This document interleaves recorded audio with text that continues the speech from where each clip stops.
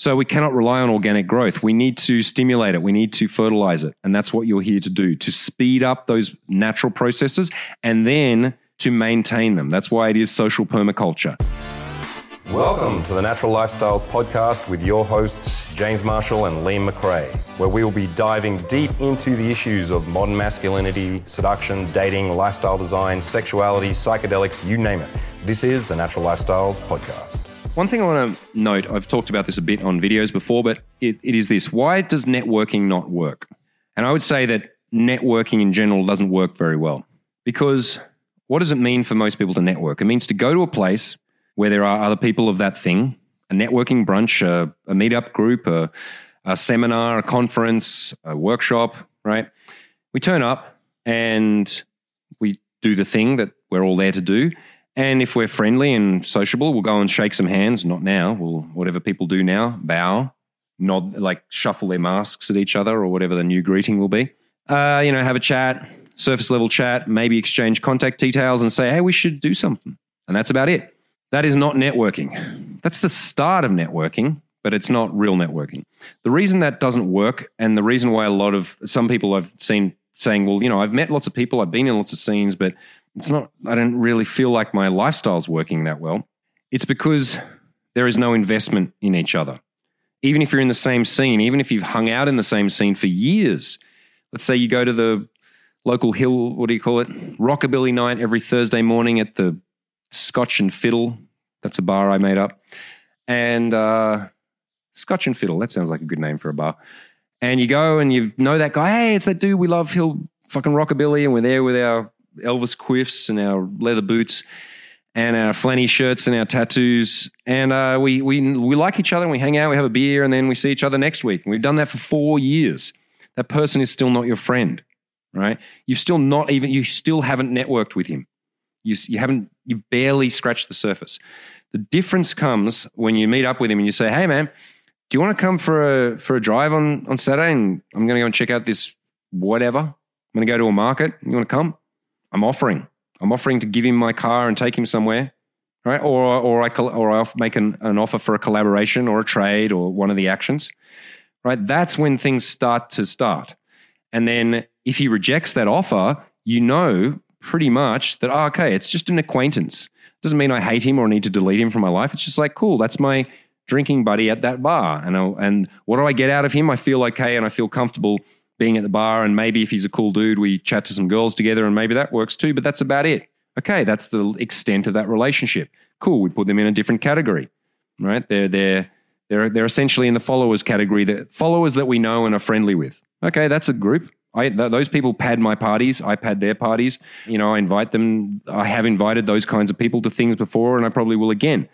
Less so these days, but that's cool. Then out of that person comes to my party. I'm like, hey man, cool, yeah, nice to meet you. And I don't talk to him for the rest of the night, but he's got access to my scene, or I've got access to his, and maybe I go and make another connection that I do properly. Okay, so please keep that in mind.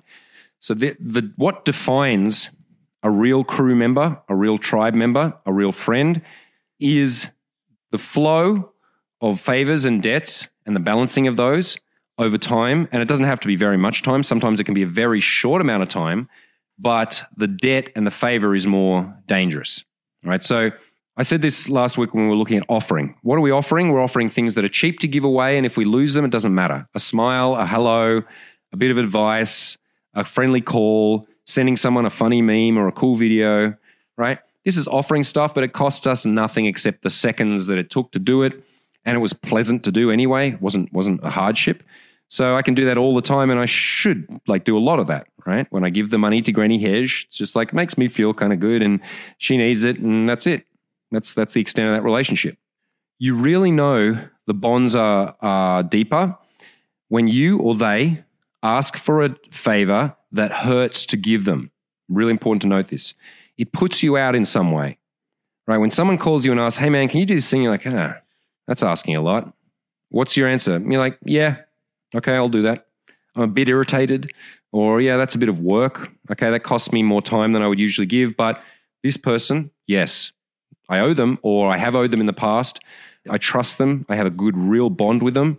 So I'll put myself out for them, and then I will expect that at some point, sooner or later, I can ask the same, or they will just repay it to me without asking. I mean, sometimes I just leave it and I'm like, hey man, can you do that thing? Can you do this? And then they have to say yes, right? Because if they don't, then I'm like, oh, okay, I see. That's how it works, huh? And okay, maybe they can't say yes because they're like, oh man, I wish I could, but blah, blah, blah, I can't do this. Okay, fine. But I am aware of that. Like if someone refuses my requests several times after I know I've given them stuff, I will downgrade them. Again, I don't hate them. I'm just looking at human nature. People do what they do. It's like you can always trust people to do the thing that they usually do.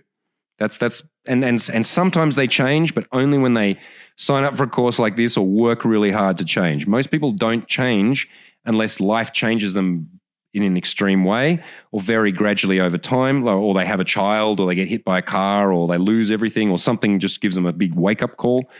But usually people stay and operate more or less the way they always have. So it's easy to read people once you see the pattern for a year. As an aside, I don't really trust anybody, and I don't trust them with things that are really damaging to me for a year. I like to watch someone for 4 seasons before I decide, okay, yeah, this person I really trust. And sometimes I still fuck it up. I've had people appear to be trustworthy for 2 years and then fuck me over.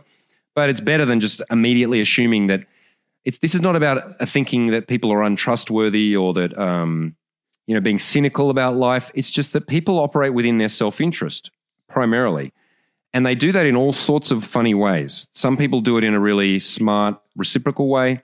Some people do it in a fearful, short-term, scammy kind of way. Some people do it in a way that actually hurts them by trying to give too much, the nice guy, and then hoping they're going to get what they want and then trying to get it back in a slimy kind of way, right? So these strategies will only work if we're able to ask deeper debts, if we're deeper favors, if we are willing to be in debt to somebody on a deeper level and then willing to repay them. Okay, so get it out of your head that anyone's going to do anything for you for no reason, out of niceness, out of kindness, out of altruism. Just fuck that off as an idea. I hope that makes sense.